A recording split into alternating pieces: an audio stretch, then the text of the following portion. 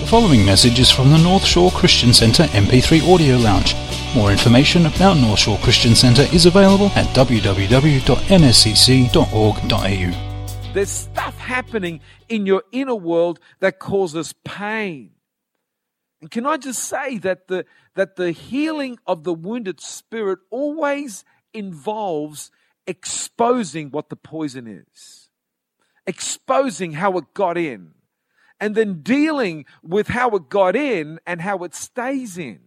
Because God wants to remove the poison so that He can heal the infection. Now, let me tell you something that's very, very powerful here, and you need to hear this, that sometimes what happens is people come for prayer, they get healing for their wounded spirit, but if they don't remove the poison, their spirit gets wounded again.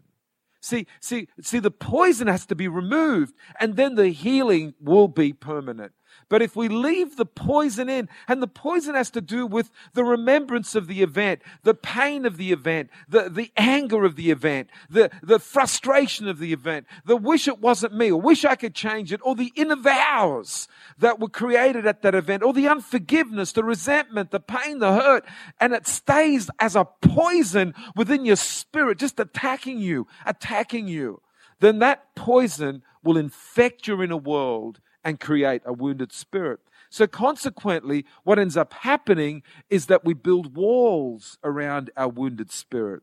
And so you always see people with a wounded spirit, they've got walls to protect them. They've got restrictions as to how close they let people in. There's always this attitude of, I'm very wary of people, and I let people close to me. And that's a classic sign of someone with a wounded spirit, because they've got a wall around their heart. Can I just say to you, people that have got a wall around you to protect you, that the wall also stops good people from loving you. So as wonderful as you think the wall is, it's also a prison to keep you locked in. And there's so many people that are locked in themselves psychologically, emotionally, to protect themselves from getting wounded again because the pain is so big. I want to say that the answer is here in Jesus. He's here to heal your wounded spirit, your broken heart. He's here to pull the wall down so that you can treat people on their legitimate merits rather than every person starts in the negative. They got to work their way up to neutral, and then they win points from that. Wouldn't it be good to have everybody start at neutral, and as they show themselves to be trustworthy, they're able to build points rather than right in the negative, build to neutral, and then maybe, who knows, how long and how many years. So last week we also looked at how do you get a wounded spirit. And I've got 7 ways that we get a wounded spirit that I want to talk to you about today. Last week we just covered guilt and shame. This week I want us to talk about sexual immorality, how that creates. You say, what? You mentioned the word sex. Yes, I've mentioned the word sex because you get exposure to it almost 24/7. And if it's not talked about in church in a godly way, then we are actually doing you a disfavor. So can I talk to you about sex this morning? Wow, 5 people said yes. The rest of you are saying, depends what you're going to talk about. Well, I want to talk to you about sex from the biblical perspective, that God created it. And the reason He created it. So in Genesis chapter 2, verses 24, this is the first mention of sex in the Bible. And it's God introducing it to Adam and Eve. For this reason, a man shall leave his mother and father and be joined to his wife, and the two shall become one flesh. So God invented sex to bring 2 people together so that they can become one. And so that's why God only wants us to understand that sex is for marriage. It's not outside of marriage. And the reason it's for marriage is that it actually brings 2 people together and they become one flesh through the act of sex. It becomes the joining of 2 spirits. and they become one. There's an intimacy that's created. It's like a glue that God has created to bring a husband and wife together. And in that coming together, they become one flesh. That's what God intended. You say, well, what's the problem? The problem is when two people have sex and they're not married. Why is that? Because the glue still works. And so what happens is that you actually get attached to someone who hasn't promised to you, I am going to be faithful and loyal to you until death do me part. That's the only person with whom it is legitimate for you to join yourself with, that loyal person, that person that has promised their faithfulness to you right to the end. Anybody else hasn't made that covenant. And so they can walk away. But when they walk away with some of you. And you walk away with some of them. And a soul tie is created. And the power of this is that something of you is gone with that person. And they might be the biggest creep in the world, but they take something of you because in that act of sex, you've given something of you to them that was designed by God as glue to keep you together. But now they've walked away. They take something of you. It creates a wound in your spirit. So it goes on and on and on and on and on and on. So we're here to help. One of the things that you can't do is change your past. Your past is set in concrete. But your future is spotless. There's not one mistake in your future. And so I don't care if your sins are as red as scarlet. I don't care what you've been involved in and what you've done. There's hope in Jesus. This is not about changing your past. It's about forgiving your past. It's about getting your past dealt with. But it's certainly about changing your future and making sure that if you are a parent, that you set your kids up for success, not for failure. So one of the ways that people get wounded spirits is through sexual immorality. Let me tell you another way that people get wounded spirits, and that's through abandonment/rejection. Abandonment, rejection. How many of you know that every one of us need to feel accepted? And God is the one who accepts us the most, but then we need the significant people in our life to accept us. And if the significant people in our lives reject us, it creates a deep wound in our spirits that is unbelievably painful. I remember pastoring my first church in Lismore and having one of the young men in our church who was having huge issues in his family. He just kept at his family. He had a beautiful wife, but just kept at her all the time.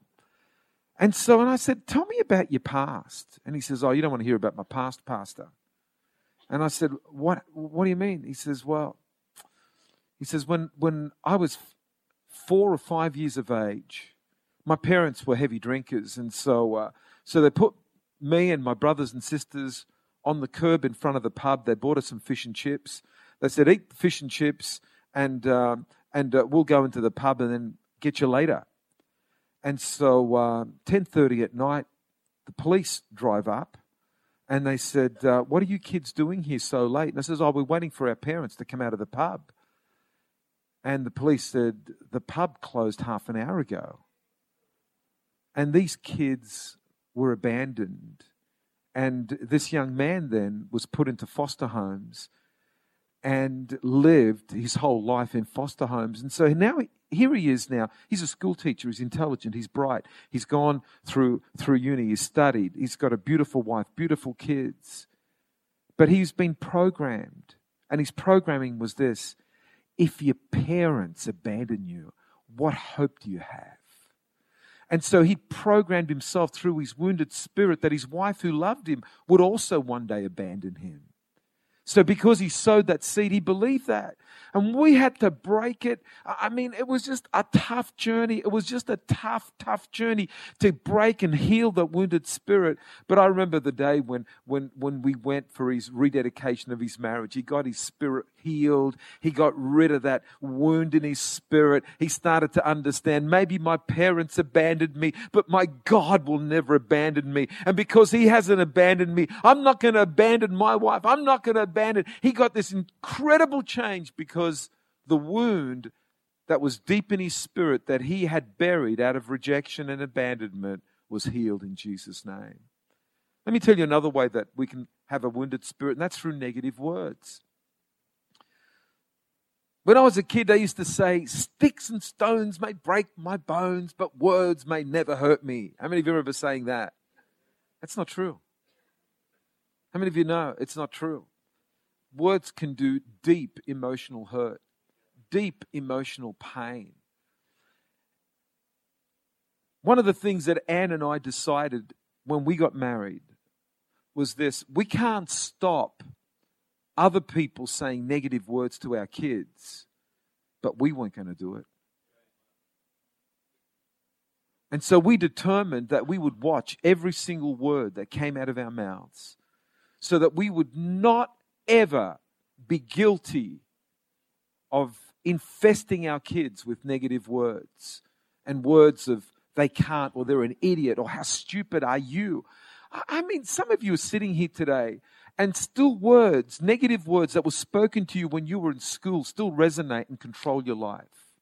Some teacher might have said to you, you'll never amount to anything. You are just an idiot. And it just penetrates into your spirit and creates a wound. I remember when I was a kid growing up, just always being confronted with the words wog, dago, speck. I had to get healed from that sort of stuff. Seriously, just had to get healed from that sort. I ended up hating my surname and wishing it was Smith or Jones, but not Giuliano. Do you know, one of the biggest surprises that hit me was when my kids were at high school and they came home one day and they said, oh, Giuliano is a real cool name to have. What? That was so removed from my mindset. I said, yeah, it is a pretty cool name to have. Mate, here I was hoping for a Smith and a Jones. Well, a Smith and a Weston sometimes I hope for, but never mind, we won't even go there. Just the whole negative words and the negative attitudes and I just remember the daggers, and I still remember this day, just going home from school on a bus. And just because I have an ethnic background, some kid came and sat, a big kid came and sat next to me. And I didn't know who he was. But he looked at me, he spat into my face and said, I hate you. And I just remember how that ripped my heart out. There was just, those words were so powerful, and I had to get healing from that as well. And I remember my teenage years, just those words that would resonate, and just the inferiority that I felt from those words. Now, I was a pretty good-looking teenager. Did you say you still are? Come on. He's looking for a pay rise, I'm sure.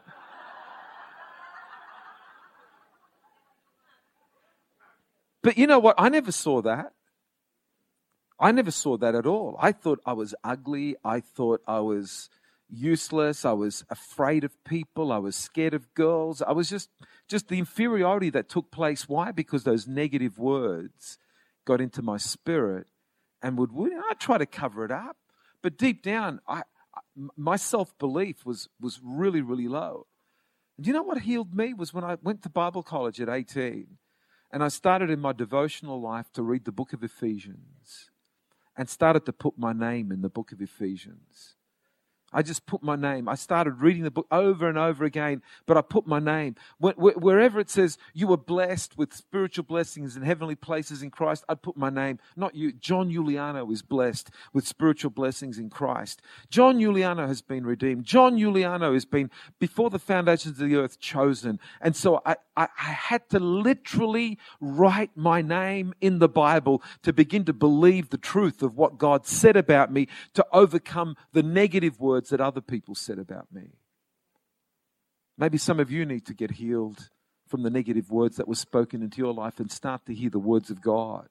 Maybe some of you have been told that God speaks negatively about you, but that's a lie from the devil, because God loved you so much, He sent His Son to die for you. He hasn't got nothing negative to say about you. He loves you. You're precious to Him. He sees you as the most important person that you could ever imagine. That's the way God sees you. You've got to break the power of negative words. Bullies, abusers, manipulators use negative words to wound. Let us not be guilty of using negative words to wound others.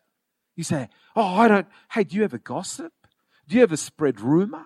How many of you know that that's destroying someone's character? How do you know that the gossip is true? Why don't you phone up the person to whom the gossip is directed towards and say, hey, listen, these people are saying this about you. Is that true or not? You say, I would never do that. Well, then don't spread gossip. Don't spread rumor. If someone is talking to you about your brother and your sister in a negative way, well, you say, whoa, hang on here. Do you think it's fair for us to talk about them without them being here? Let's phone them up and invite them to come so we can deal with this. Well, what's the righteous thing to do? To listen to it? Or to bring the person who's being assassinated into the room to defend themselves? Because one thing that I know is that everything that is said about you is someone's perspective that might not be the truth. And so it's important that we give you room to defend yourself if someone's saying something negative about you. And if it's true, let's see if we can win you over. Let's see if we can embrace you and take you to a higher level in God. Isn't that the noble thing to do? Isn't that what Christians do? Isn't that the DNA of the church? Come on, if you're going to give the Lord a clap, give Him a good one. Amen. Let me tell you, the sixth way that people get a wounded spirit is through shattered dreams.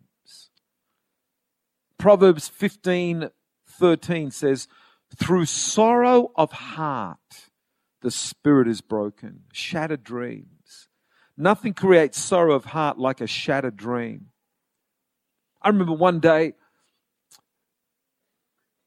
after church, one of our members came to me. And this was his attitude. Just came straight out of the congregation. Don't talk to me about faith anymore. I don't believe in faith. You preachers are all about faith and that, but my business has just gone bankrupt. God didn't save my business. And he just went on and on and on and on. And you know what? I just let him. His dream got shattered. His dream, and he just had to vent. And his venting was directed at me. Because I'd been healed of my wounded spirit, he wasn't pressing my buttons because they'd been healed. Oh, in the past, let me tell you, I would have taken it personally. Why don't you talk to me about faith? No. He's needing to vent. That's okay. What you need? Well, didn't you correct him? It wasn't time for me to correct him. Do you think he would have listened? All I needed to do was just put my arm around him and say, listen, I'm really sorry you lost your business. Your dreams have been shattered. Can I grieve with you at the loss that you've just had?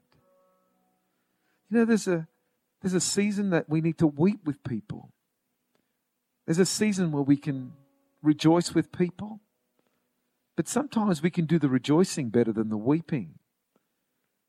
And when you're weeping with someone, don't preach at them. Just weep with them. You don't have to preach at people all the time. What you have to do is do the journey of life with people. And when dreams are shattered, when someone's lost a baby, when someone's lost a loved one, when someone's lost a business, when someone's lost something that they had their dreams all focused in on and it's just come shattering around them, they need to grieve. And we need to allow them to grieve. And grief in itself is not a wounded spirit. What? The Holy Spirit grieves. There's nothing wounded about the Holy Spirit. The Bible talks about us not grieving the Holy Spirit. We can grieve. Grief is not a sin. Grief is not a wounded spirit. But grief can become a wounded spirit if we let the poison in. If we don't resolve our grief by finding the new normal. And to find the new normal, there's a journey involved in it. And sometimes we just got to let people do the journey and walk with them and say, yes, what was normal is no longer normal for you. That's why you're grieving. Because you've lost your old normal. But one day you'll find the new normal. You'll find the new normal. And that's the journey that we've got to take people on. And when that happens, then they won't have a wounded spirit because the poison is no longer there. Let me tell you one other way that people get a wounded spirit, and that's through violation. What a horrible thing it is to be violated. You say, what's violation? Well, violation is when someone is raped or robbed or bashed or abused. I mean, when violation, it's a strong word. And I tell you, everyone that's had a break-in in their home feels violated. It's like someone's come into my property. Violation is a horrible thing. But what happens is that it often happens in life, violation. We just went to Barcelona for our Phil Fellowship, and 4 of our team were mugged right there in Barcelona. They were mugged. That's violation. Someone breaks into your home and you're still in the house, that's a violation. Someone gets raped, that's a violation. My goodness. There's a story in the Bible that rips my heart out every time I read it because it's one of the biggest violations that I've found in the Bible. It's in 2 Samuel chapter 13. It's the story of Tamar. And it's the story of this beautiful young lady. I mean, they used to dress her in colorful robes. Colorful robes because she was the king's daughter and she was a virgin. And so she stood out in the crowd. And you could understand that with the colorful robes come the dancing and the joy. And whenever I read the story, I just see this beautiful face. And I see this beautiful girl just full of life and full of joy. And a half-brother called Amnon starts to lust after her. And he creates a scheme where he's alone with his half-sister. And then rapes her. And then his own sense of shame that he had turns into hatred towards her. See, this is what happens sometimes with people. Their own self-hate is turned around towards others. And so the Bible tells us that with the same passion that he had towards her, now it turns to hate. And he kicks her out and she says, please don't do this. It was wrong for you to rape me, but it's wrong now for you to send me away. But he sent her away and actually got young men to throw her out. And then she goes to her other brother's house, Absalom's house, and tells Absalom the story of what the other brother did, the other half-brother. And the Bible tells us that she stayed desolate in the house of Absalom, wounded spirit. We're talking sexual abuse. We're talking rejection. We're talking abandonment. We're talking shame. We're talking violation. We've got basically the whole 7 here in this one girl. And when I read this story, I think, oh God, I would have loved to reach out to Tamar and just ministered healing into a wounded spirit. And just say, Tamar, a horrible thing has happened to you. But it doesn't have to define the rest of your life. Please don't let the horrid things in your past define your future. Francis said it so beautifully this morning. I'm not defined by my quadriplegia. I'm Francis. I'm free. Too many people with wounded spirits Allow the wounded spirit to define their life. I want to say to you that we don't hear the end of Tamara's story except that the last words that we read of her is that she stayed desolate. That word desolate means destroyed, wasted in Absalom's house. What a sad ending. What's your ending going to be? Is your ending going to be like Tamar's? Or are you going to say, you know what? I can't change the past, but I can change the future. I can't change what happened to me in my past, but I can change how I move into the future, because God wants to heal you. He wants to heal the brokenhearted. He wants to bind up your wounds today. Well, how you do that, John? Just address the poison. Pull it out. Don't let the poison stay in your spirit. Come on, pull the poison out. Allow God to pull the poison out of your spirit. Forgive what happened. Address the poison, pull it out. And when you pull the poison out, say, Jesus, I'm going to let you in. And his hand comes into that wound. And now that the poison, because he wants to do surgery, cut it open, remove the poison. When the poison is all removed, he can bind up the brokenhearted and minister healing. Because what he wants to do is just pour out his love on you. A baptism of love. A baptism of acceptance, a baptism of mercy, a baptism of grace. Just surround you. He wants you to come into his inner chamber where he can just embrace you with his love. And he wants to say to you, let me heal your broken heart. Let me heal your wounded spirit. Let me heal that place that was filled with poison and infection so that you can be healed and move on without the wounds of the past constantly affecting your future. Today is the day to be healed of your wounded spirit so you can move on into God's incredible future for you. Amen. Let's bow our heads for a word of prayer. Thanks for listening to this message from the North Shore Christian Centre Audio Lounge. We invite you to visit us online at www.nscc.org.au. Through our website, you can keep up to date with what's happening in the life of our church in Chatswood, New South Wales, as well as accessing other free resource materials.